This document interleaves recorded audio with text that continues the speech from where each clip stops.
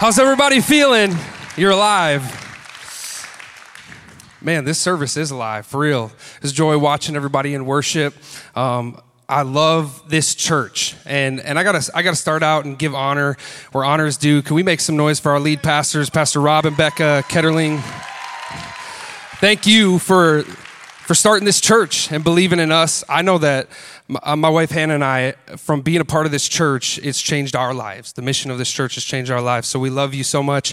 And secondly, I want to honor Pastor Kirk and Kaylee Graham, our campus pastors. Come on, make some noise if you love our campus pastors. For real, you guys have had an incredible impact on our lives as well. And last but not least, I could do shout-outs all day, so I better wrap it up. But last but not least, I want to honor my wife, Hannah. She's sitting right there in the second row. You're amazing. It's no secret that we have a couple of kids, and our fourth is on the way, so some of you know that. Hannah's my hero, for real. She loves Jesus, loves people, takes care of our kids. You're amazing. Love you so much. Hey, thanks for coming to church this weekend. Do you believe that you made the right choice by coming to church? Come on, we know this, but it's an honor that we get to spend time together in the house of God, in the presence of God. And we're going to jump into the text in just a moment. But I want to share this before we go any further. And I find myself saying this to students as we preach and communicate to them on Wednesday nights. Right before we jump into God's word, I want to prep you by reminding you and saying this. This is something I try to remind myself. We believe at this church that the word of God is alive and active. We believe that every time we open up God's word, we have the opportunity to hear God's voice. And I have people come up to me all the time, young people, but even people who have been in the church a long time, and they'll say, Pastor Anthony, I'm struggling to hear God's voice. This is what I love. One of the things I love about this church is we focus a lot on the word of God, and it's because we believe that if you want to hear God's voice, you open up God's word. And so tonight, we're going to hop into God's word in just a moment, but I want to set the stage by just encouraging you with this. You know, I'm going to read a passage that is maybe familiar to people in this room. It's called the Good Samaritan. I'm going to jump in a moment. It's a familiar passage, but don't let you being familiar with this passage exclude you from what God wants to communicate to you tonight. I believe that every single moment we spend in the presence of God, God has something that he wants to speak to you. And there's no doubt that we are living in a world, we're living in a time where things are constantly changing.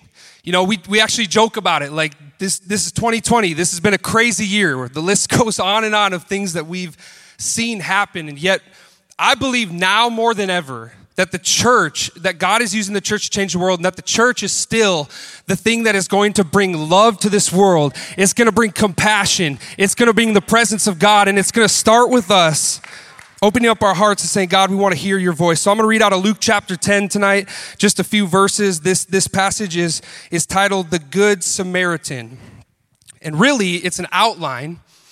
Jesus is having a conversation with some people. It's an outline on how we can effectively love people in our world. So check this out. It says, Luke chapter 10, verse 25. On one occasion, an expert in the law stood up to test Jesus. Teacher, he asked, what must I do to inherit eternal life? Jesus said, what is written in the law? How do you read it? And he answered Jesus, love the Lord your God with all your heart, with all your soul, with all your strength, and with all your mind, and love your neighbor as yourself. You have answered correctly, Jesus replied. Do this and you will live. But he wanted to justify himself, so he asked Jesus, and who is my neighbor? In response, Jesus said, he said this, he tells a story. A man was going down from Jerusalem to Jericho when he was attacked by robbers. They stripped him of his clothes, they beat him, and they went away. They left him, leaving him half dead on the road. A priest happened to be going down the same road when he saw the man. He passed by on the other side once he saw him.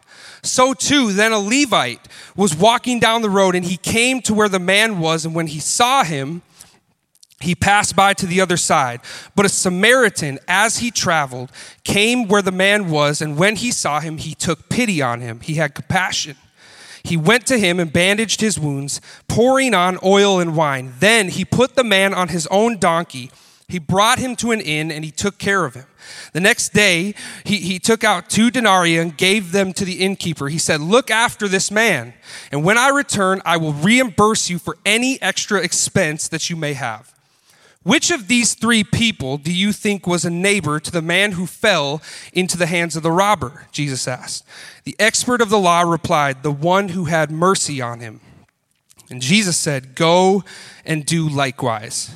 Come on, let's pray before we ask God as we ask God to continue to show up in our lives. Jesus, we thank you. God, we thank you that your presence is here. Lord, we thank you that you are alive. God, we thank you that you are speaking to us. And God, even as crazy as it seems, with everything going on in the world, Lord, we thank you that we are alive in a time like this. We thank you that we are part of the church. God, we believe that you are wanting to use the church to change the world.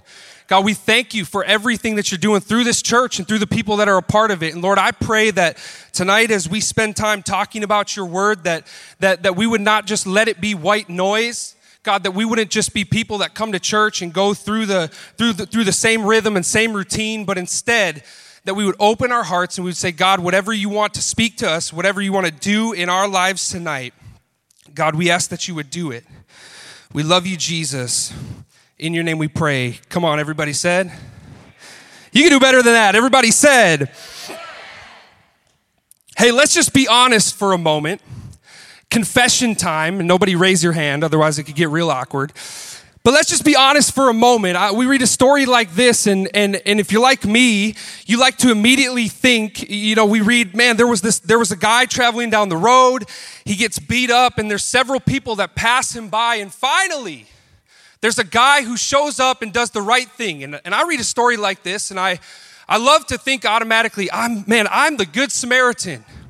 I would do that. I would love to help the guy. I would love to be the person who stops what I'm doing, goes out of my way and says, I want to help you because this is what Jesus has called me to do. But if we're being honest for just a moment, there are many times in our lives, you and I, where we find ourselves living in selfishness. In fact, it's no secret that we live in a world that actually proclaims this gospel of looking out for yourself. We live in a world that says, hey, look out for number one, because if you don't look out for yourself, then nobody's going to look out for you. And this is especially true in this time. We've gone through a global pandemic. We've gone through all kinds of things in our world. And time again, what it's done in people is it's given them this perspective and sometimes this mentality of like, man, I want to help the people around me, but also it feels like things are slipping out of my hands left and right. I need to hold on to everything that I have because I'm not sure if I'm going to continue to be provided for. This is human nature. We find ourselves oftentimes living in a spot where we're like, man, I want to be selfless, but sometimes if I'm being honest, I'm a selfish person. And it actually starts when we're young. I have young kids, and we're in the process right now of raising our kids to understand the love of Jesus in their life. And believe it or not, young kids sometimes fight. Do you know that, right? It's true. Sometimes kids fight, and I was sitting at home the other night and just kind of watching my kids. We have 3 kids, and most nights in our household, it's calm, it's peaceful, but there are those nights where it feels like it's the UFC, and I don't know what happened, but people are going at it. No, it's not really that bad. I know you're looking at me right now. You're like, man, Pastor Anthony's home is dysfunctional. This is crazy. It's not that bad. But there are moments where they fight, and I was watching Webster play with some of his toys in the living room, and Penny's at the stage where she's just starting to walk, and so she's crawling around a little bit, and then she'll stand up and she'll walk some, and she actually crawls over to where he is, and I'm kind of watching it unfold, and I see that she's eyeing the things that he's playing with, the toys that he has.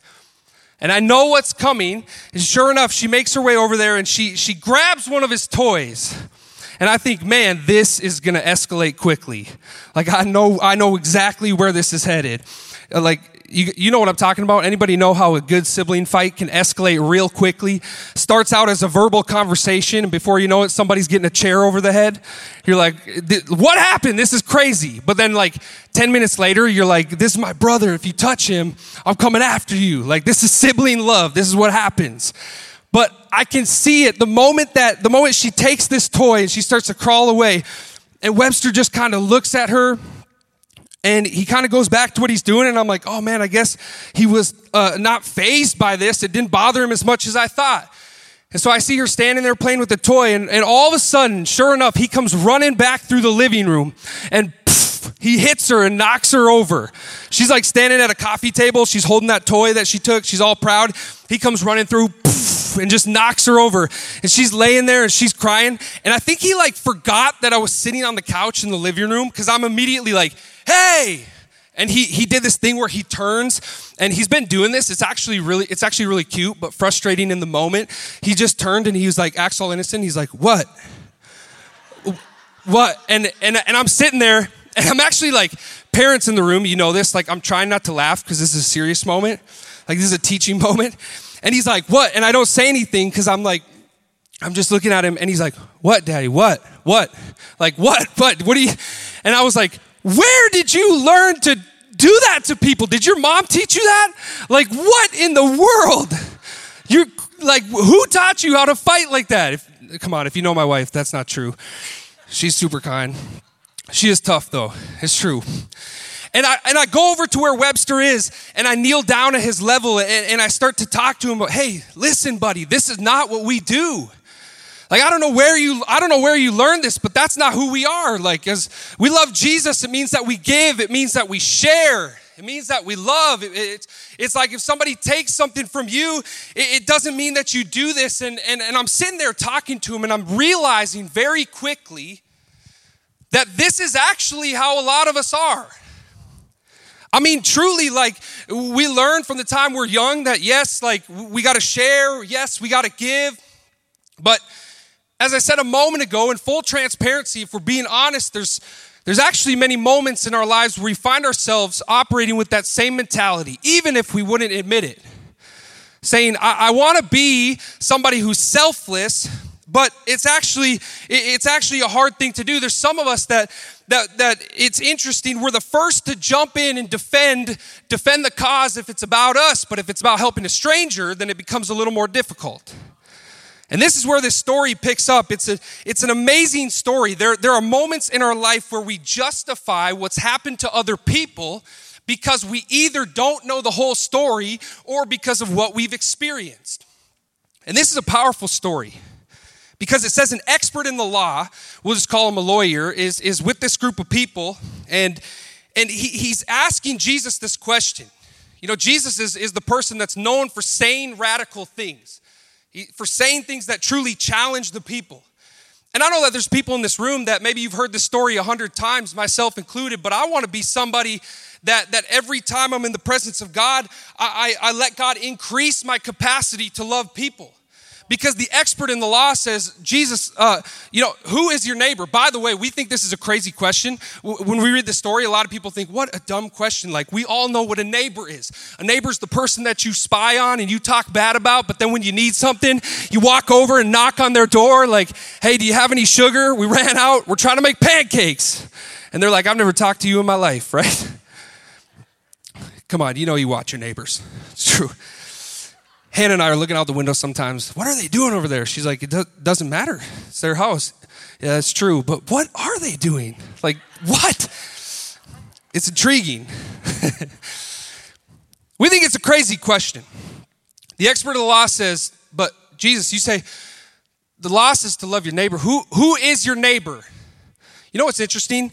He was justified in asking this question because his understanding as a Jewish person was that in the Old Testament, they understood that their neighbor was actually defined as a fellow Jew. So he's hearing Jesus talk, and he wants to clarify, and I think he kind of knows the answer, but Jesus says, and replies by telling the story just like Jesus does, and he says, there's a man that was walking down the road, and he was attacked by robbers, and he was left for dead. And then Jesus says, sure enough, as chance would have it, I love this part of the story, because as Jesus is there with this group of people, I'm sure that they're like, no way. This is like, what an amazing thing. There's a prophet that's walking down the road. This is incredible. He's going to save, there's a priest. He's going to save the day. This priest is going to save the day. He's a Jewish pastor. And Jesus says the priest walks down the road and he sees the man that's beaten, left for half dead. He actually goes to the other side of the road. Jesus says next a Levite comes down the road. And if you don't know what a Levite is, he was a gatekeeper for the house of God. He was sometimes a musician. He had a role in the church. He was kind of secondary to the role of a priest. And once again, I'm sure the people were like, this is his moment. This is what he was created for. He's going to step in and save the day. And Jesus says he actually goes to the other side of the road. And lastly comes a Samaritan. Now here's what you need to know, a little bit of context about the Samaritan. The Jewish people did not like Samaritan people. And Jesus understood this. In fact, in this culture, they didn't talk, they didn't get along, they didn't communicate. They would actually go out of their way. Jewish people go out of their way to avoid communication with the Samaritan. And what's crazy is Jesus has come to break down all these barriers, and he's starting to hint towards this idea that I'm bringing a different idea. I'm bringing a different kind of love. And this love is not just for one person, but it's for everybody. And by the way, he's been saying this, and they still don't understand it. Just a few chapters before this, Jesus talks to a Samaritan woman at a water well. And he basically reveals to her, it's the first person he reveals to, I am the Messiah. It's a powerful moment because he's reminding everybody, this is what I came to do.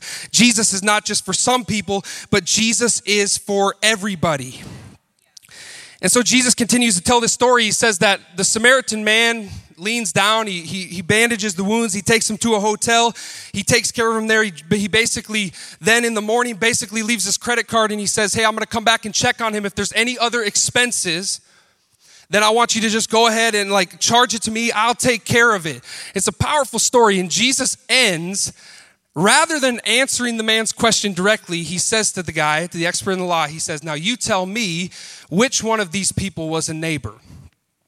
And I love this moment because the expert in the law is forced to verbally say and articulate that it is in fact the man that he would least have expected to be a neighbor. The man that in his eyes had no chance of amounting to anything in society, that had less of worth. And he says it's the one who showed mercy. And Jesus says, then go and do the same. I said this earlier, but the world often preaches a gospel that we need to look out for ourselves. And in the church, we know that Jesus lived opposite, that Jesus lived different, that Jesus was not this way, that when he came to earth, he said, I'm coming and I'm dying on the cross for everybody. I'm breaking down every barrier. I want to make sure that people understand that Jesus is for every single person on this earth. And I know I just have in the last few moments that we spend together, there's a couple things I want us to pause on and think about for just a moment, because when we talk about the concept of the love of Jesus being for everybody, this is something that we're very familiar with. But there's so many times in our lives where we actually find ourselves not exemplifying the love of Jesus in the way that we could. And I'm just as guilty as you, but I believe that, I said this earlier, now more than ever, if we will truly decide to be the love of Jesus, the hands and feet of Jesus Christ, then we will see people transformed all across this world. The first thing I want you to leave with today is there are no limitations on the love of Jesus. We got to be people that have compassion without any conditions. Jesus knew all of the excuses that could be made by the people, but the truth is, he didn't care. He tells this story, and he knew how Jewish people viewed Samaritans, but he was more concerned with reminding everybody that the love that he had was for everybody. 1 John 4:7 says this, dear friends, let us love one another, for love comes from God. Everyone who loves has been born of God and knows God. The love of God and the love of Jesus is for everybody. And we do not want to ever be people that put limits on a limitless love. I don't know about you, but I don't ever want to be somebody that just lets my humanity get in the way. And the truth is, jumping back to this story, it's an amazing thing because as Jesus is asking this expert in the law, hey, which one of these people was actually a neighbor? He says it's the one who showed mercy. And Jesus says, go and do this. He's basically saying, go and live your life. And in every space you occupy, in every arena of life that you're in, show the love of Jesus. Everywhere you go, show mercy to people. And I think about the expert in the law in that moment. He's probably thinking and processing like, This sounds impossible, right? Like, how many of you in here know, like, it is hard to love people because you and I are different than so many people, and there's moments where it's hard to love people. There's moments where we get tired. There's moments where we can't understand why things have happened to us. There's people in here that you've legitimately been wronged by others, and yet still, Jesus is saying that because of his power, you have the ability to love every single person in your life. You know, I shared a funny story about my kids fighting, but maybe you're sitting in the room this weekend and it's more serious than that. Maybe you're like, if you only knew the story of what somebody's done in my life. If you only understood how this person took advantage of me, if you only knew the way that my neighbors are, the way people talk about me, if you only understood what has happened in my life, and still, Jesus says you are capable of loving people, not because of anything you can do, but because the love that I can give you and the power of the Holy Spirit is stronger than anything that will come against you. You don't have to worry about being trying to love people on your own when you are filled up with the things of God.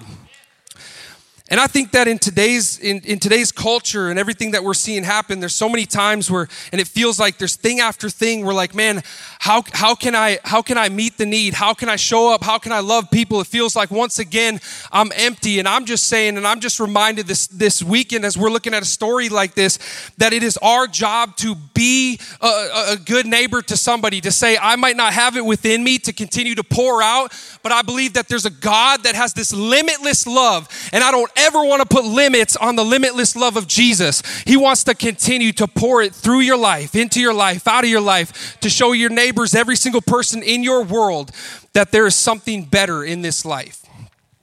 The second thing is this: don't ask who is my neighbor, focus on being a good neighbor. Don't ask who is my neighbor, focus on being a good neighbor. It's this simple. When we love people, people will inevitably see Jesus.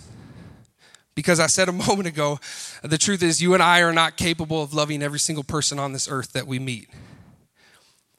But I believe that the love of God inside of you can break down any wall that exists.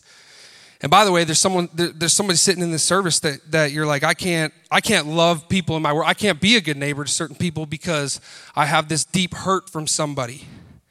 And it's distorted my view of what it means to reach people. Listen, the love of Jesus can heal your hurt. God's love can fill you once again. He can heal you from the hurt in your life and remind you that he can continue to work and use you to spread the love of Jesus to your entire world.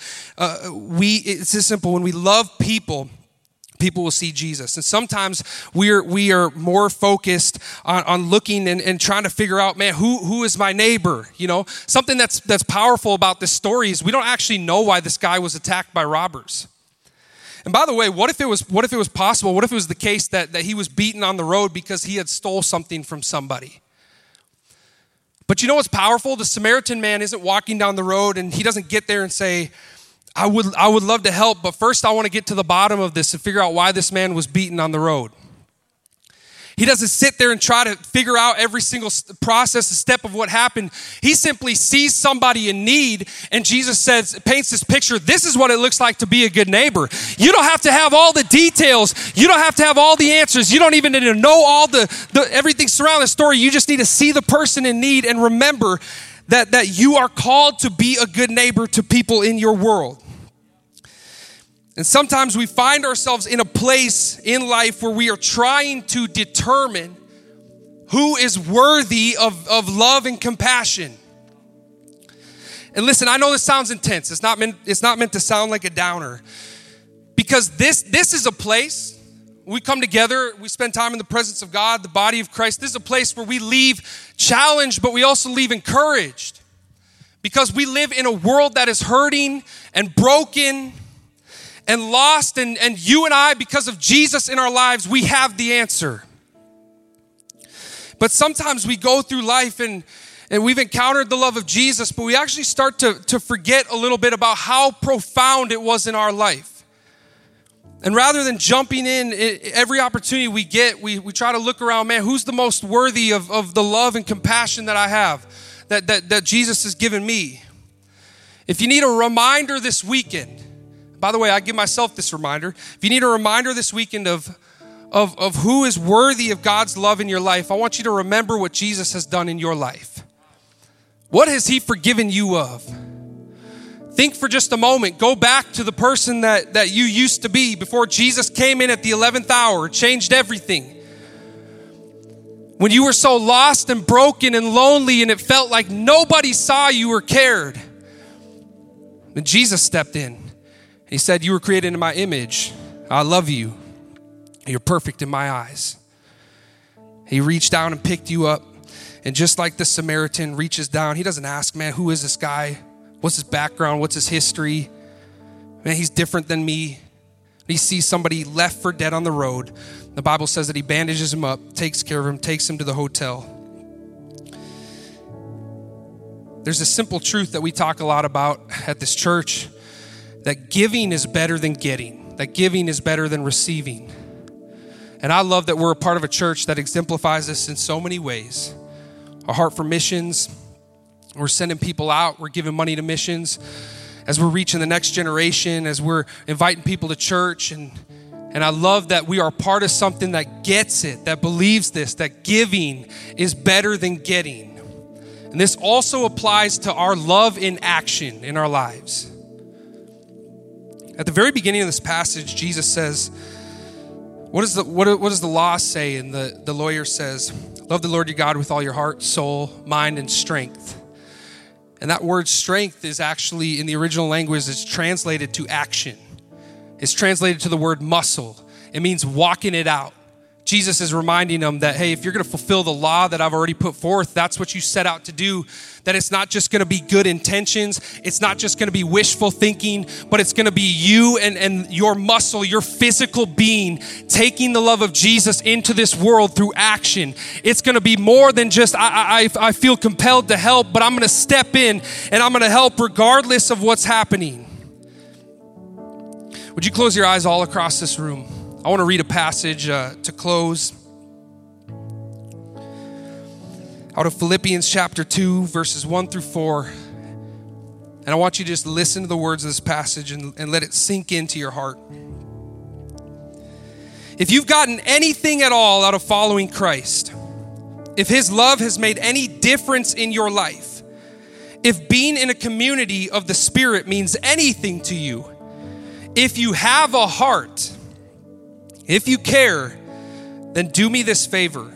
Agree with one another. Love each other. Be deep-spirited friends with all in this world. Don't push your way to the front. Don't sweet-talk your way to the top. Put yourself aside and help others get ahead. Don't be obsessed with getting your own advantage. But check this out. Forget yourselves long enough to lend a helping hand. And with everything going on in this world right now, it's easy to have a protector mentality. But let's not forget what Jesus has done in our life. That we're not going to be obsessed with getting our own advantage and getting ahead. We're going to put ourselves aside to consistently help others. And when we do, we know that they are going to see and encounter Jesus. You can keep your heads bowed all across this room. I want to close with an opportunity for someone in this room that maybe you've never encountered Jesus. And even as we're talking about the Good Samaritan and the love of Jesus, you're thinking, man, it's an awesome story. I've never encountered love like that in my life. Tonight, Jesus wants you to experience the love that only he has for you. Tonight, Jesus wants to heal you of past hurts. Tonight, as we think about having an impact on this world and changing the world, it seems like a big task, but maybe, just maybe, it starts with letting God change us. But there's some people in this room that you're like, I want to be used to change the world. And most of all, I want to experience the love that you're talking about.